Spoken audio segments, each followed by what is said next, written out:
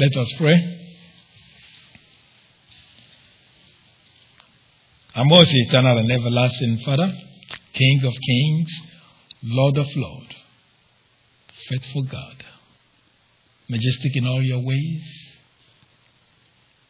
we can't even fathom the depth of your love for us. You're such a great God that we even stand in awe that you will allow us to call you Father, because your Son, Jesus Christ, has made that possible. What a privilege, what an honor that we are called your children.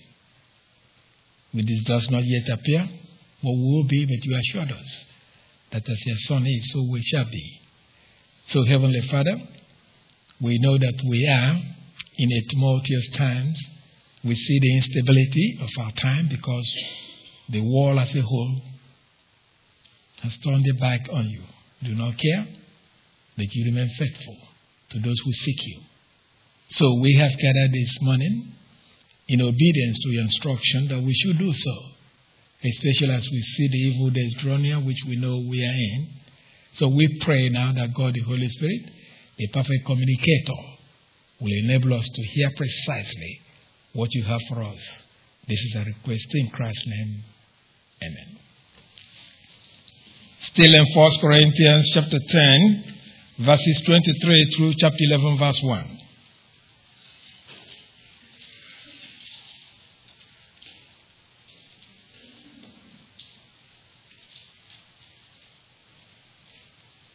I will begin reading at verse 25.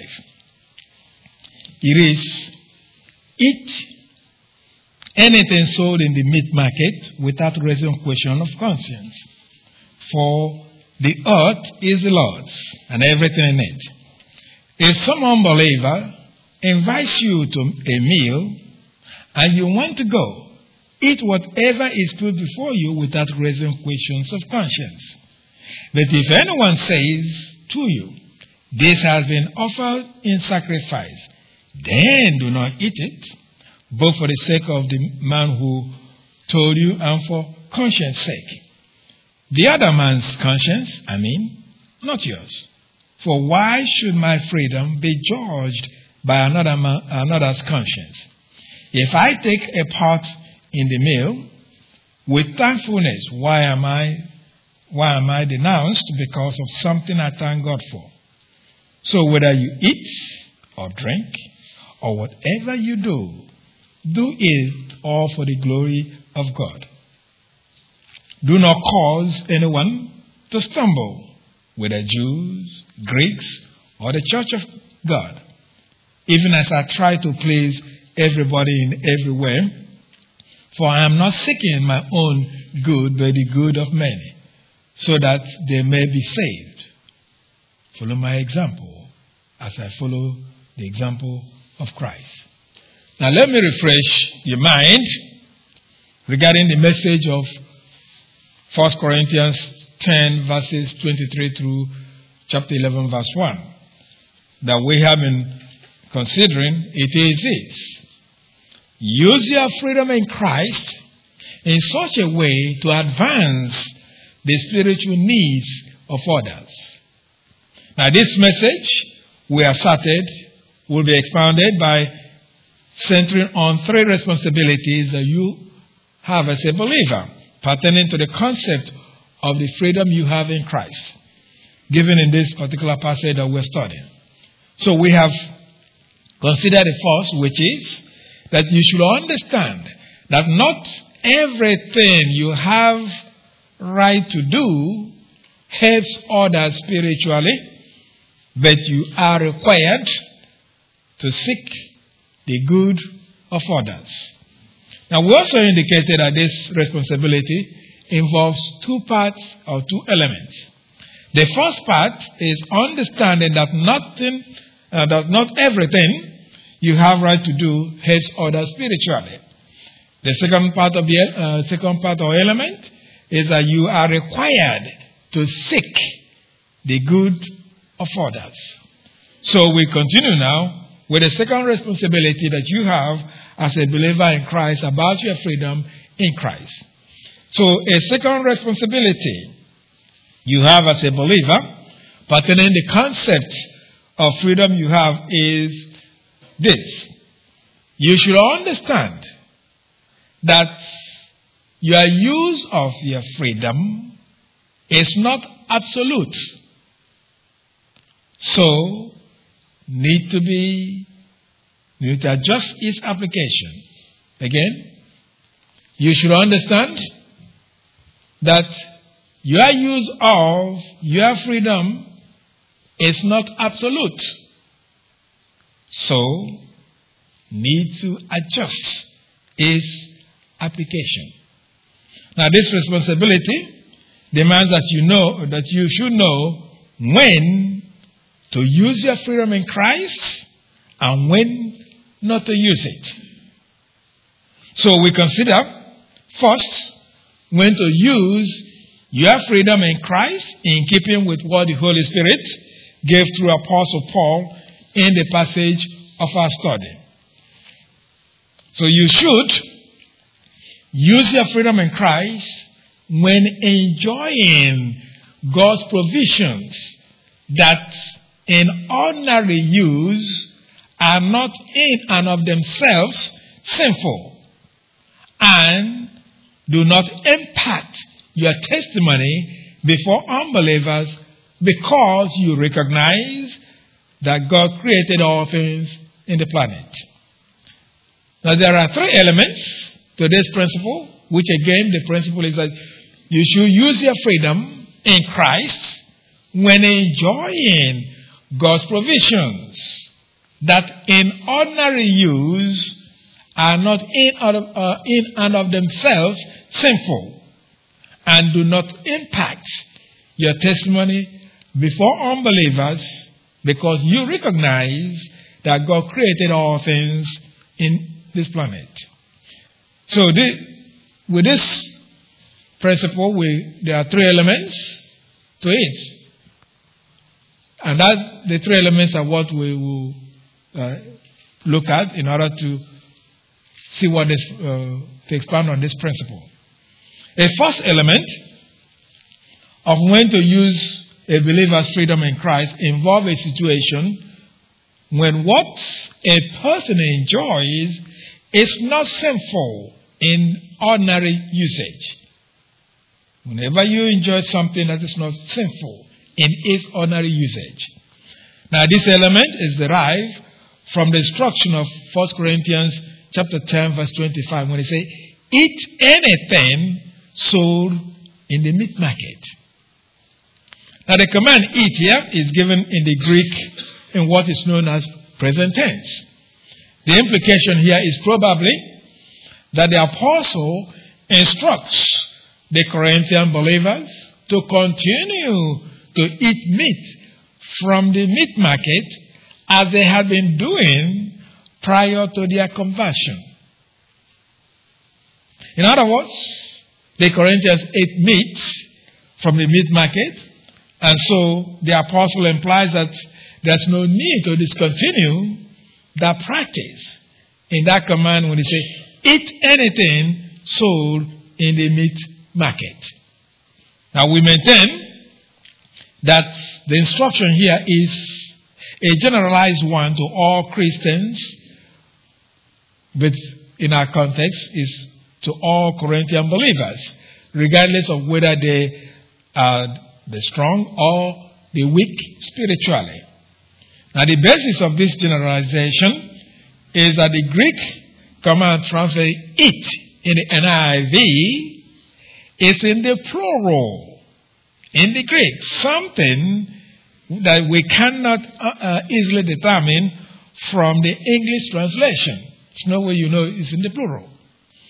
Now the implication of the plural, though, is that the apostle is addressing his command not to a few, but to all believers who have freedom in Christ. Now, meat market in Corinth, at the time of writing of this epistle, was a shop where meat and poultry, including perhaps fish and other food items, were sold. Apparently, The meat supplied to such shop will include those slaughtered in the shop or elsewhere, and those slaughtered in the idol temples by pagan priests. Now, ordinarily, there's nothing wrong with eating meat in its ordinary use. Nothing wrong with it. That's the point we're making, in its ordinary use. Now, it is true that under the Levitical priesthood, the Israelites were restricted to the kind of meat they should eat. But with the coming of Christ, such restrictions were lifted, as implied in the commentary of the Holy Spirit recorded in Mark chapter 7, verse 19.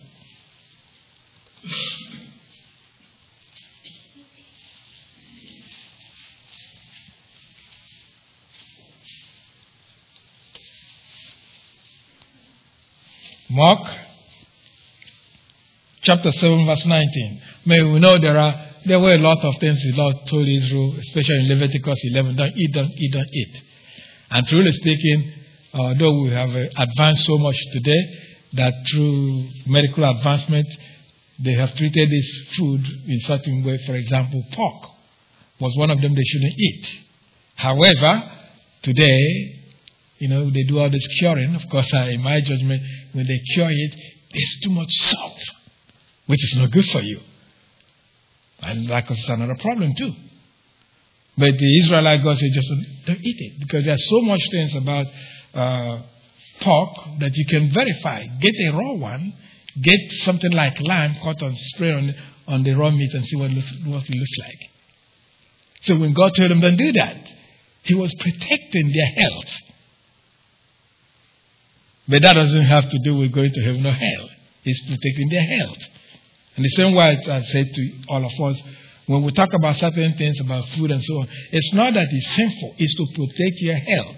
What am I meaning is this. While we are on this planet, we should be as healthy as we can. We should enjoy ourselves on this planet. Now, it doesn't mean that if you want to eat yourself to death, that you're going to go to hell. It doesn't mean that. It just means you'll be suffering while here. So why go through that? So that's why we have to be careful in what we eat. Having said all that, my point is what you eat is not sinful. It doesn't matter really what it is, as long as it's food. All because of this passage in Mark 7:19, when it says, "For it does not go into his heart, but into his stomach." Now, this is the Lord saying something. Now, sometimes when you read these things, kind of ponder a little bit. Look at what He says. He says, "It does not go into his heart." The food does not go into his heart, but into his stomach. I mean, we know today, if you eat food, it goes to your heart. Somewhere, somehow. Carried by the blood or whatever. It goes to your heart. So that means heart here is not a physical thing. It's talking about the spiritual component of us. So he says, it goes into his heart, but does not go into his heart, but into his stomach. And then out of his body. Look at the thing I'm concerned with. It's a commentary. Say, in saying this, Jesus declared all foods clean. All foods. Bearing in mind that the Jews were restricted. But after this, no more. Now, so the commentary of the Holy Spirit in this passage in Mark is given differently by the Holy Spirit through Apostle Paul in Romans chapter 14, verse 14.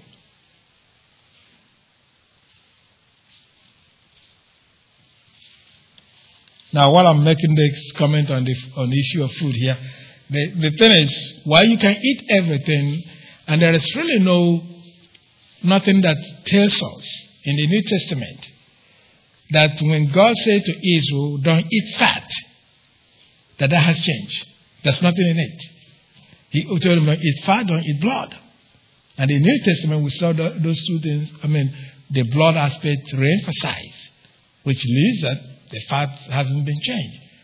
And we wonder how much we get into trouble health-wise because we just load our food with fat. So he says, As one who is in the Lord Jesus, I am fully convinced that no food is unclean in itself. But if anyone regards something as unclean, then for him it is unclean. Thus then, in ordinary use, if a believer walked into a meat market or shop and bought meat, there will be nothing wrong with that. However, things are not always simple. So there is a qualification to the meat that one purchased in the meat market in Corinth that we'll get to shortly.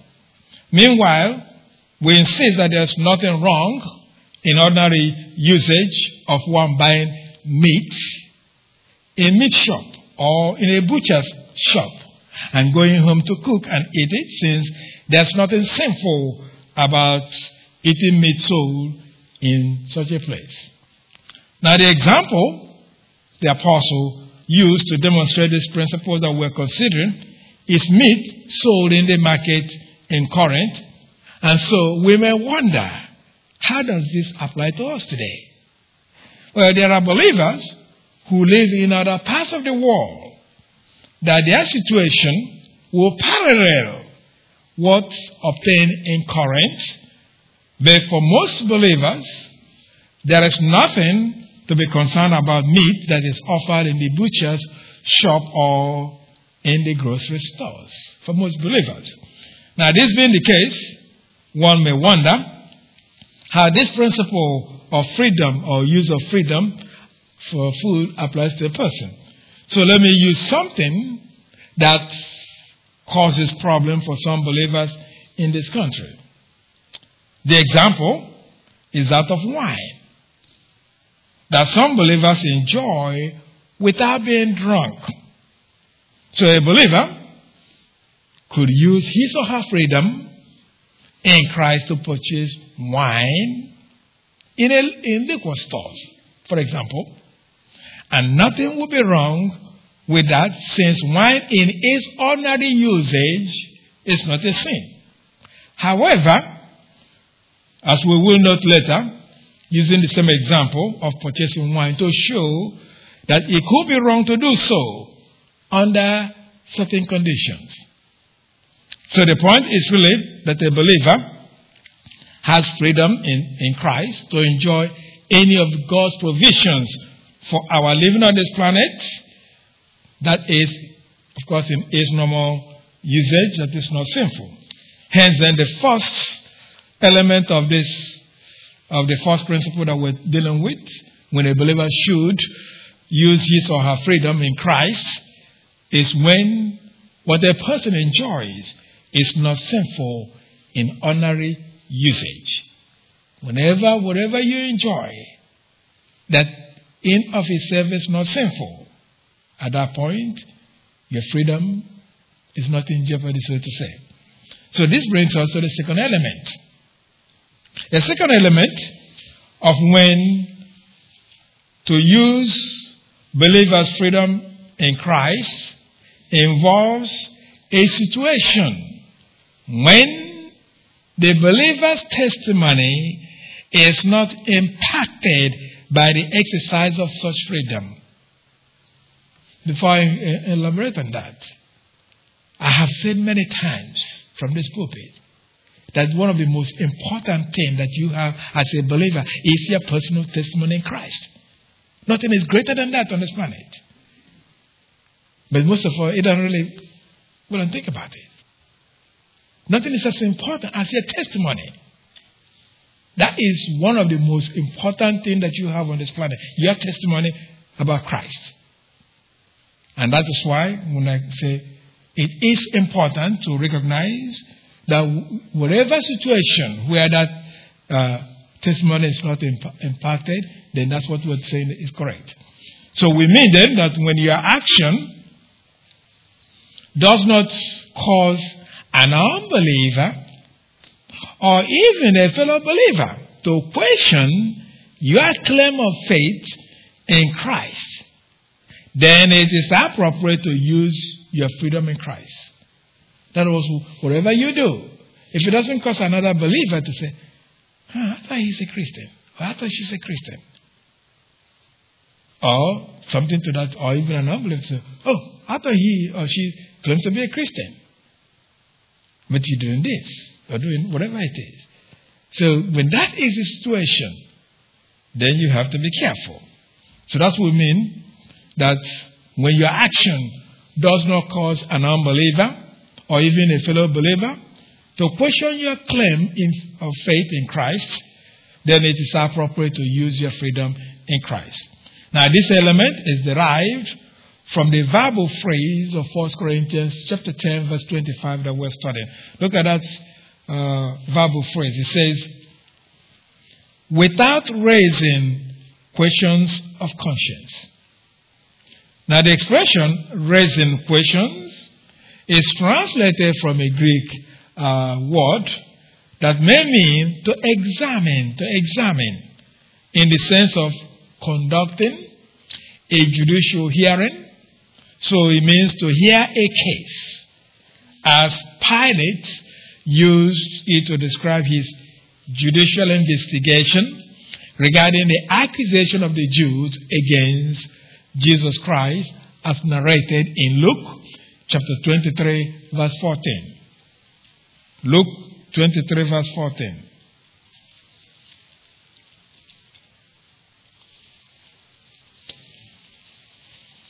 Luke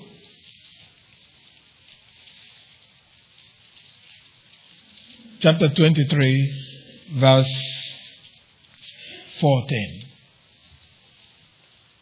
It reads, and said to them,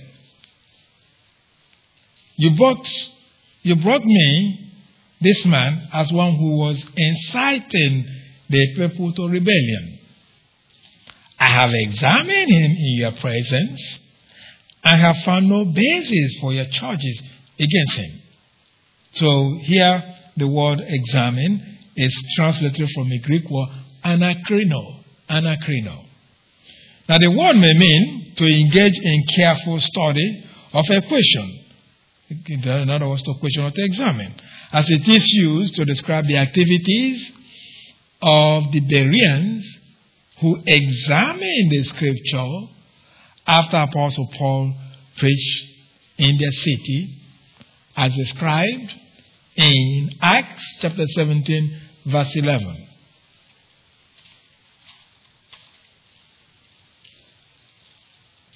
Now, I don't know that that's why those who founded this church, I don't know if that's the basis by which they named the church.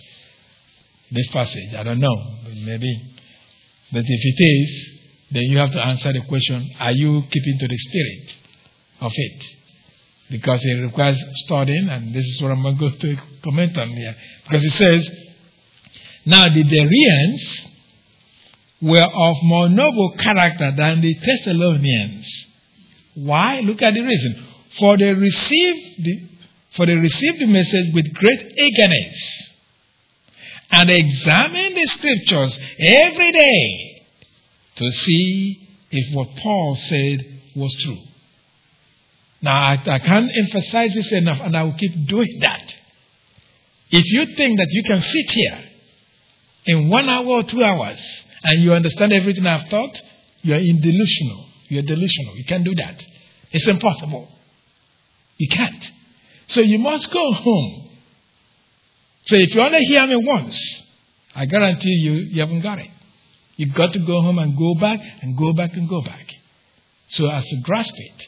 Because I keep trying to remind people, how can you, truthfully, in 2 hours get what it takes me 30 hours to study? How will that happen?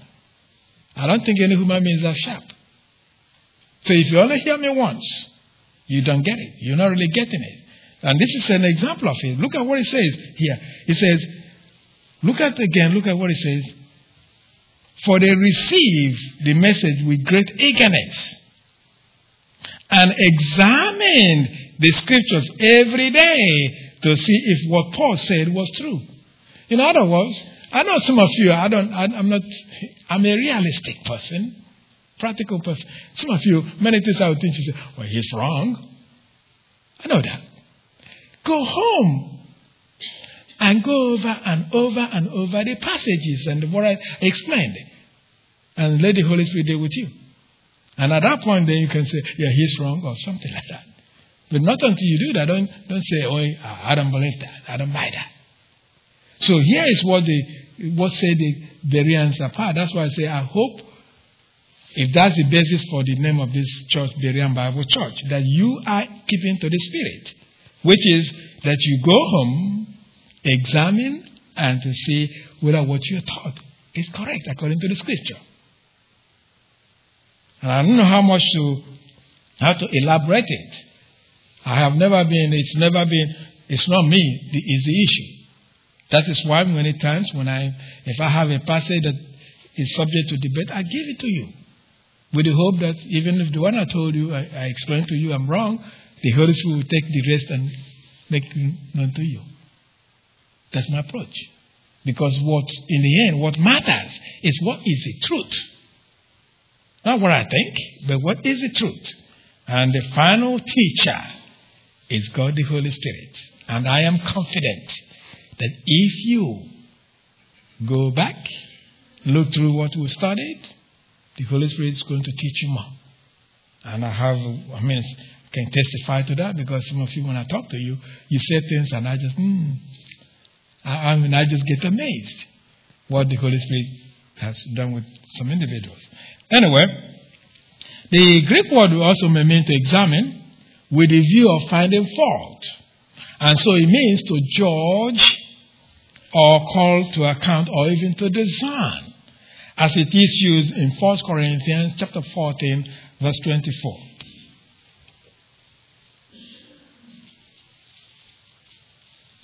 First Corinthians chapter 14, verse 24.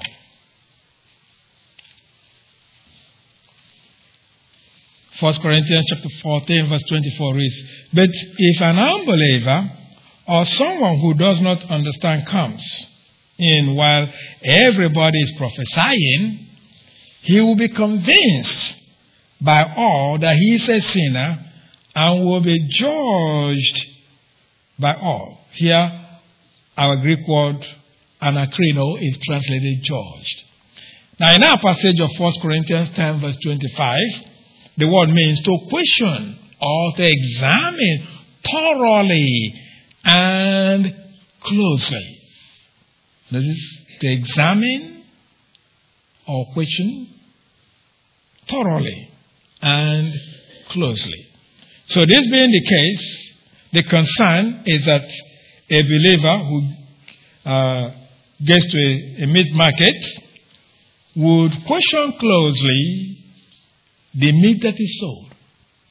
In effect, the person who does such a thing will want to know the history behind the meat the individual wants to purchase.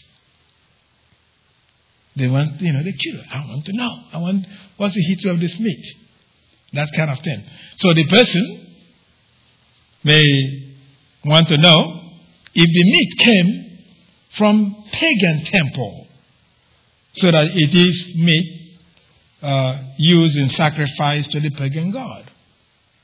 Now, such question will be similar to a question a Jew at that time will be engaging in, that such a person may want to know if the meat has been associated with pagan worship or if the meat was ritually clean or butchered by a non-Jew.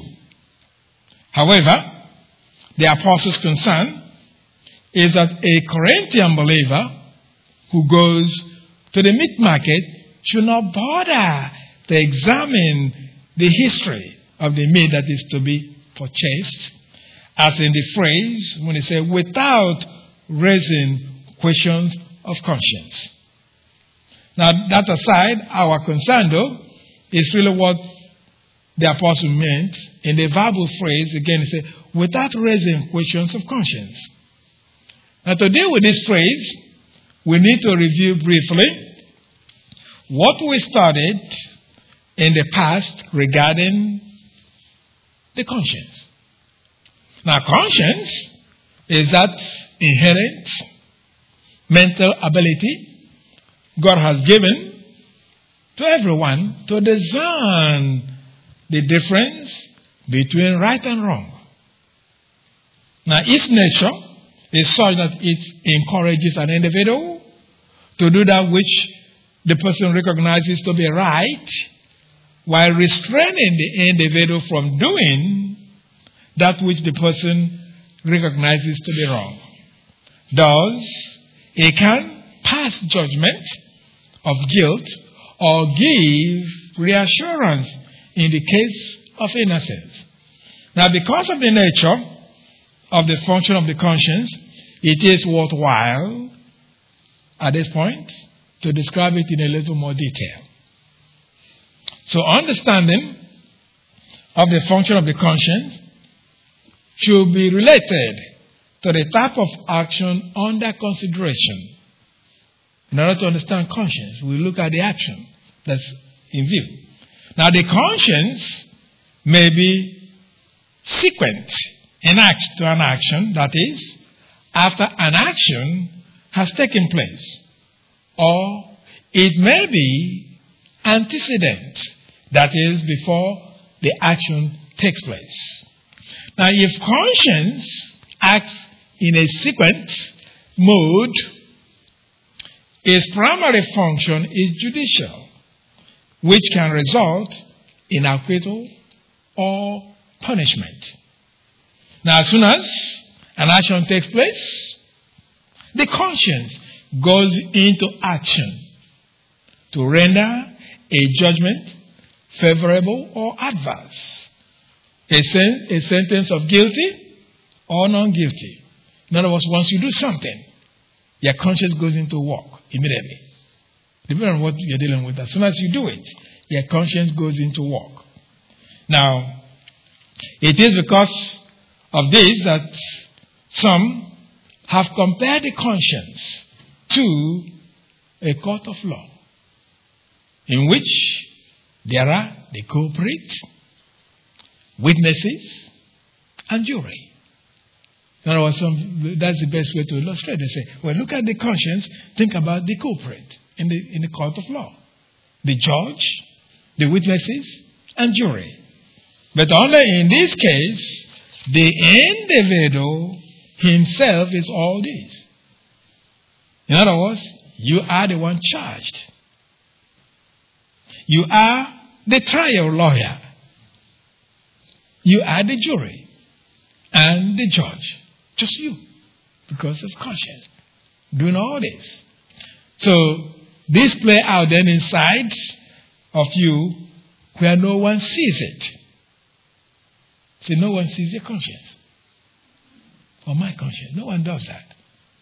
So, if you are innocent, your conscience acquits you.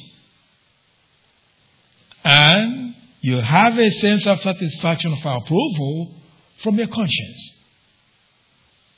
In other words, one of the things I will say, your conscience, once it acquits you, it doesn't matter what other people say. It doesn't matter you, really. I mean, it depends on how much you are too concerned about people. But really, once your conscience acquits you, you have peace. No matter what other people say, you have that peace. That's my point. But if you are guilty, then the punishment phase sets in so that pain and suffering follow, since the conscience is now an executioner. Now, the terror of conscience is really beyond description. The torture of the conscience can go on and on for a long time without relief. Now, to me, this is the reason, one of the reasons, people confess hidden crimes after such a long time in order to try to free themselves from the pain inflicted by their conscience.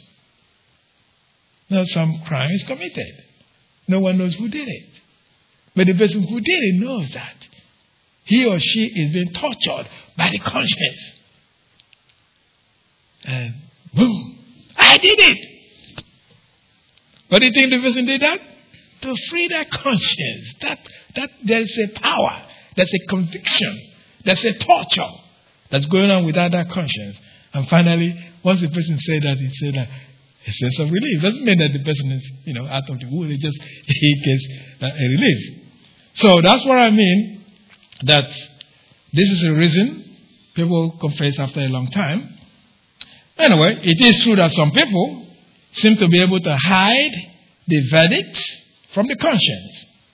But in general, the satisfaction of good conscience may stamp itself on the habitual serenity of one's face.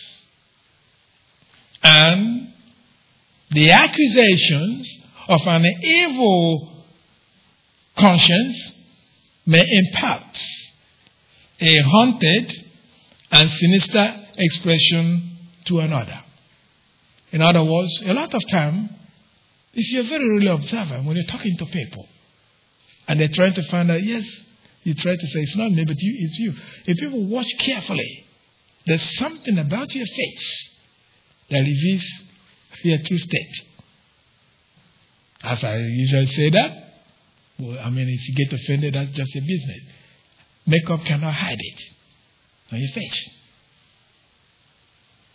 There's something about it that no matter what you try to do, there's just something in your face that leaves that guilt. You can act, and we know most of us are good actors and actresses. But when the conscience is torturing you, you cannot get out of that. So anyway, what it says that this means then that the facial expression can most time indicate one's state on guilt or innocence. So anyway, a good illustration of the conscience at work given in the scripture is with Joseph's brothers when they first got to Egypt to purchase grain.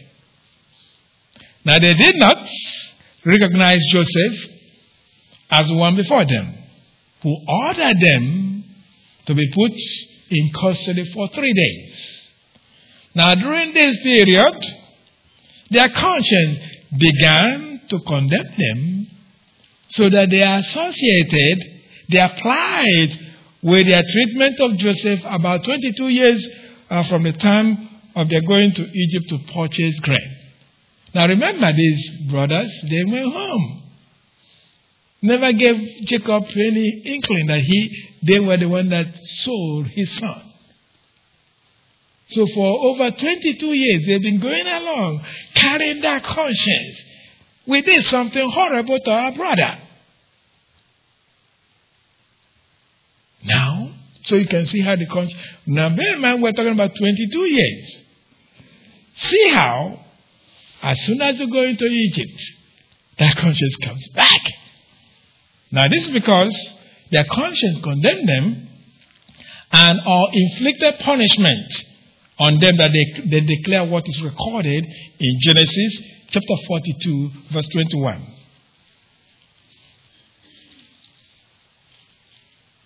Genesis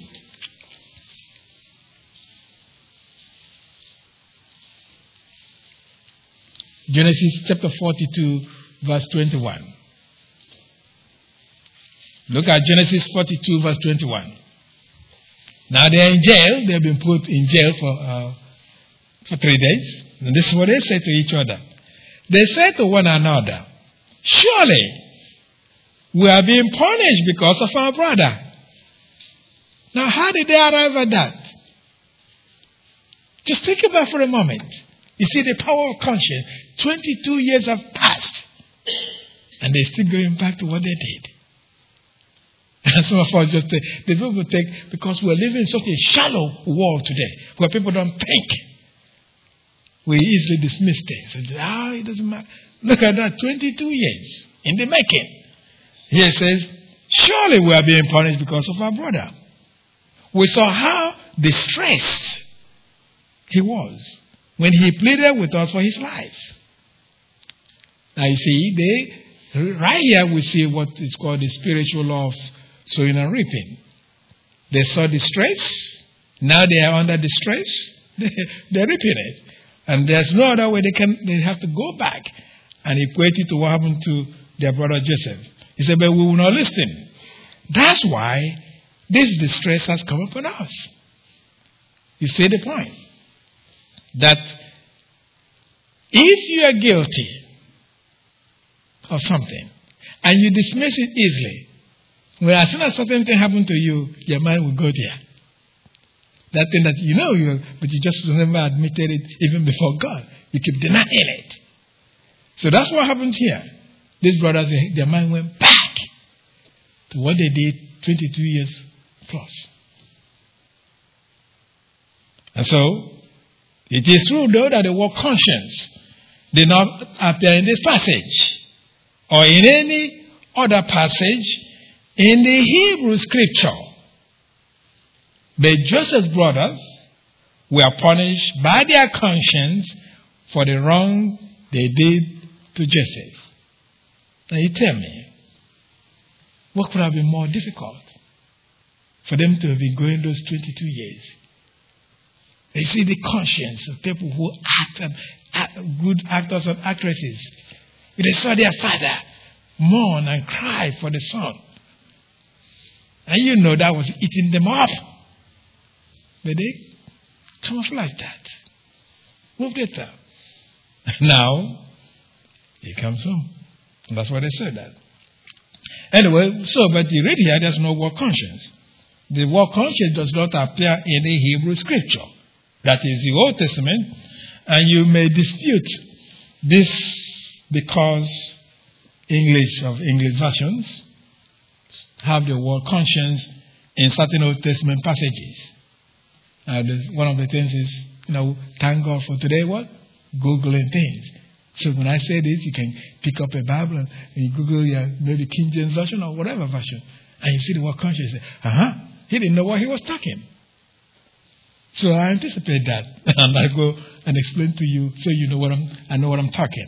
Anyway, we don't have in the Hebrew text, that's why I keep saying in the Hebrew text, not English, the Hebrew text. Now a good example of this is the use of the word conscience after David's action regarding the cutting off a portion of Saul's robe as described in 1 Samuel chapter 24 verse 5.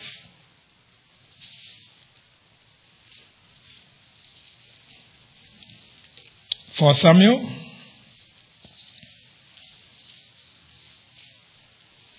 chapter 24 verse 5. 1 Samuel chapter 24 verse 5. It reads, afterward, David was conscience-stricken for having cut off a corner of his robe. Now we see the word conscience here. He said, but this is Old Testament, so why did he say that?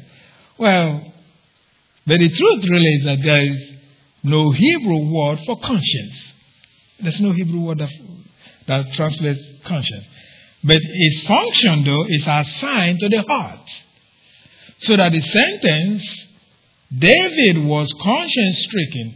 See, this is the way it reads in the actual Hebrew. If you translate the Hebrew, this is what it reads.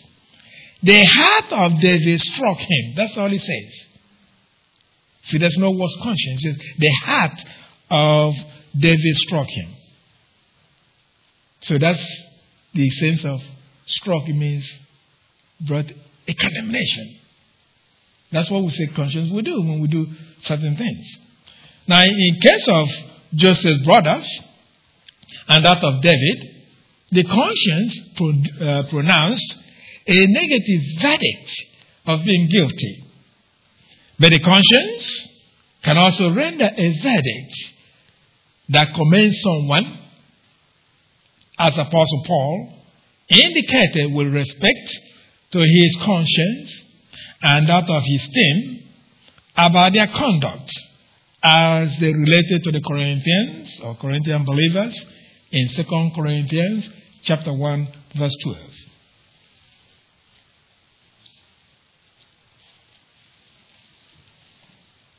2 Corinthians chapter 1, verse 12. So what I'm trying to say in this particular case is, if your conscience acquits you, you actually get true peace. Now, the world people around you may condemn you. And as I see things and read what is going on based on the scripture, we should be getting ready for that as believers. Time is coming when we will say, this is correct, and if all our neighbors say you're wrong, and they condemn you. But if your conscience says you're right, based on the scripture, you should have peace. So that's part of what Paul says here. Now, this is our boast. Our conscience testifies that we have conducted ourselves in the world, and especially in our relations with you, in the holiness and sincerity that are from God. We have done so not according to worldly wisdom, but according to God's grace. So the apostle boasts that his conscience assures him that his life has been ruled by God's grace, which is a good verdict of the conscience with respect to the past activities of the apostle. So if you do the things that are correct according to the Bible, your conscience tells you, yes, you've done right. Again, the whole world will turn against you. It shouldn't bother you. So anyway, on the one hand then, if the conscience functions after an action, then its function is that of rendering judgment either favorably or adversely. That is, it renders the subject as either guilty or not guilty. On the other hand, if the action is still contemplated, it hasn't taken place yet, you're still just weighing in what to do. Now the conscience then functions in a different manner. It will still function in a judicial manner, rendering decision on the right action or decision. But once it does that, another function kicks in within the conscience. It becomes obligatory. In other words, when the will stands at the crossroad of decisions or actions, seeing clearly before it the right cause and the wrong cause, the conscience commands to proceed in the one and forbids the other. In other words, you're at the crossroad. You want to, what do I really do? Your conscience says, this is the right way. Now, some people will defy it. Hence our trouble anyway. So, but once that happens, and you say that's the right way, it becomes obligatory until you defy it, which many of us will do. So then, as soon as that happens, it has shown you the right way to go, then it becomes obligatory on your part. And really, as one writer puts it, and I'm going to quote from the International Standard Bible Encyclopedia, volumes 1 through 5, page 702. It has this to say, and I quote, and I'm going to quote the whole thing. I'll be making some explanation as I'm quoting it. Quoting, it says, what conscience commands may be apparently against our interests, and it may be completely contrary to our inclinations. In other words, what conscience is telling you is you don't like it. That's what it's because it goes against our interests. It says it may be opposed to the advice of friends or to the solicitations of companions. It may contradict the decrees of principalities and powers or the voices of the multitude.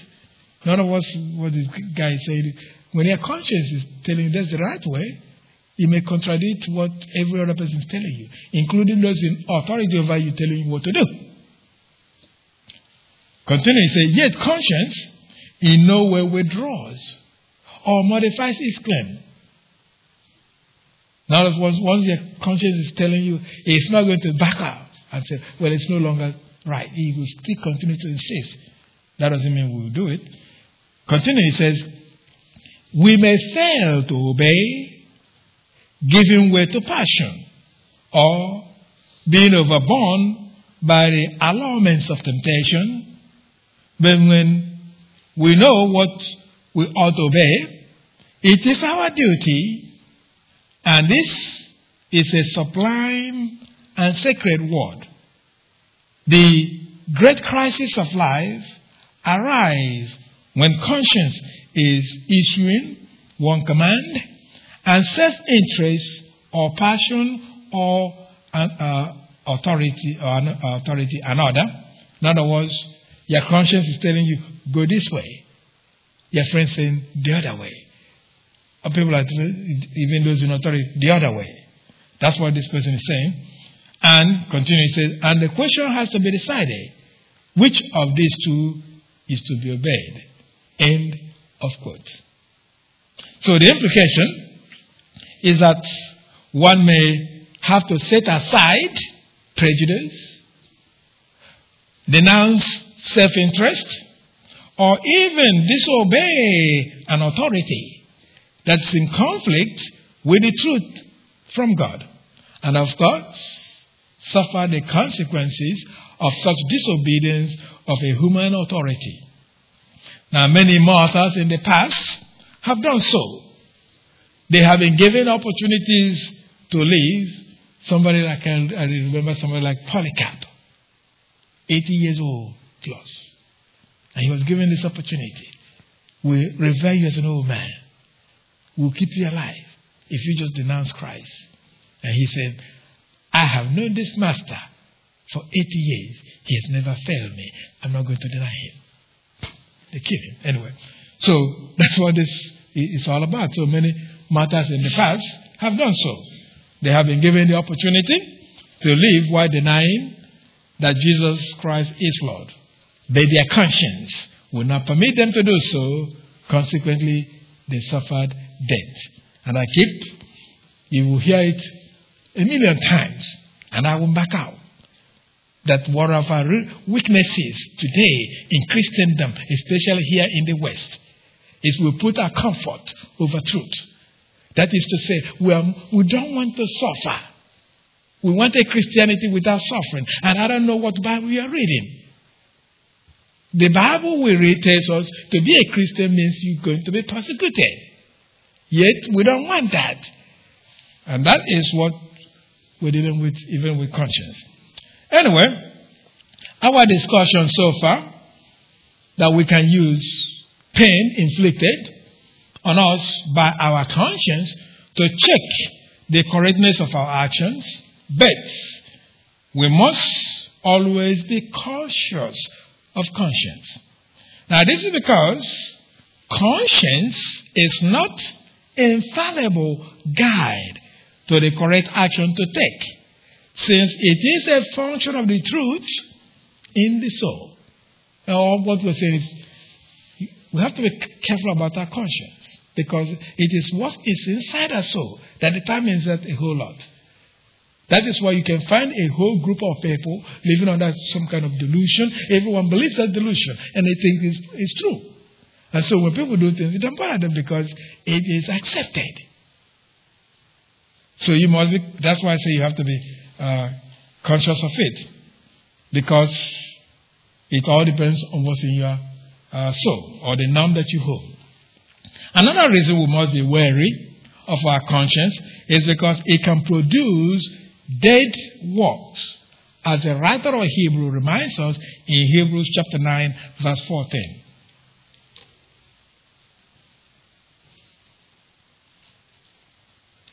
Hebrews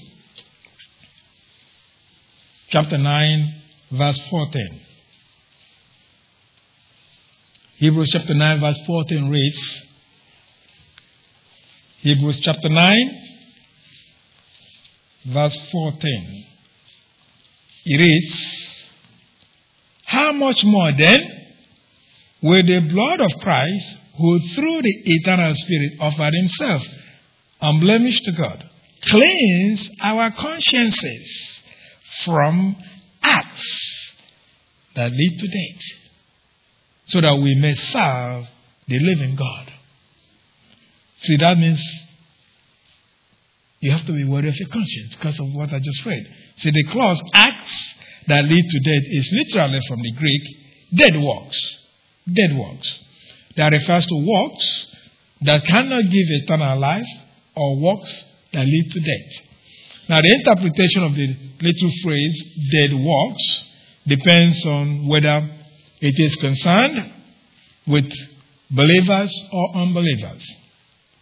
On the one hand, if unbelievers are in view, then the phrase refers to those activities that the individual undertakes with the purpose of pleasing God or being in the right relationship with Him.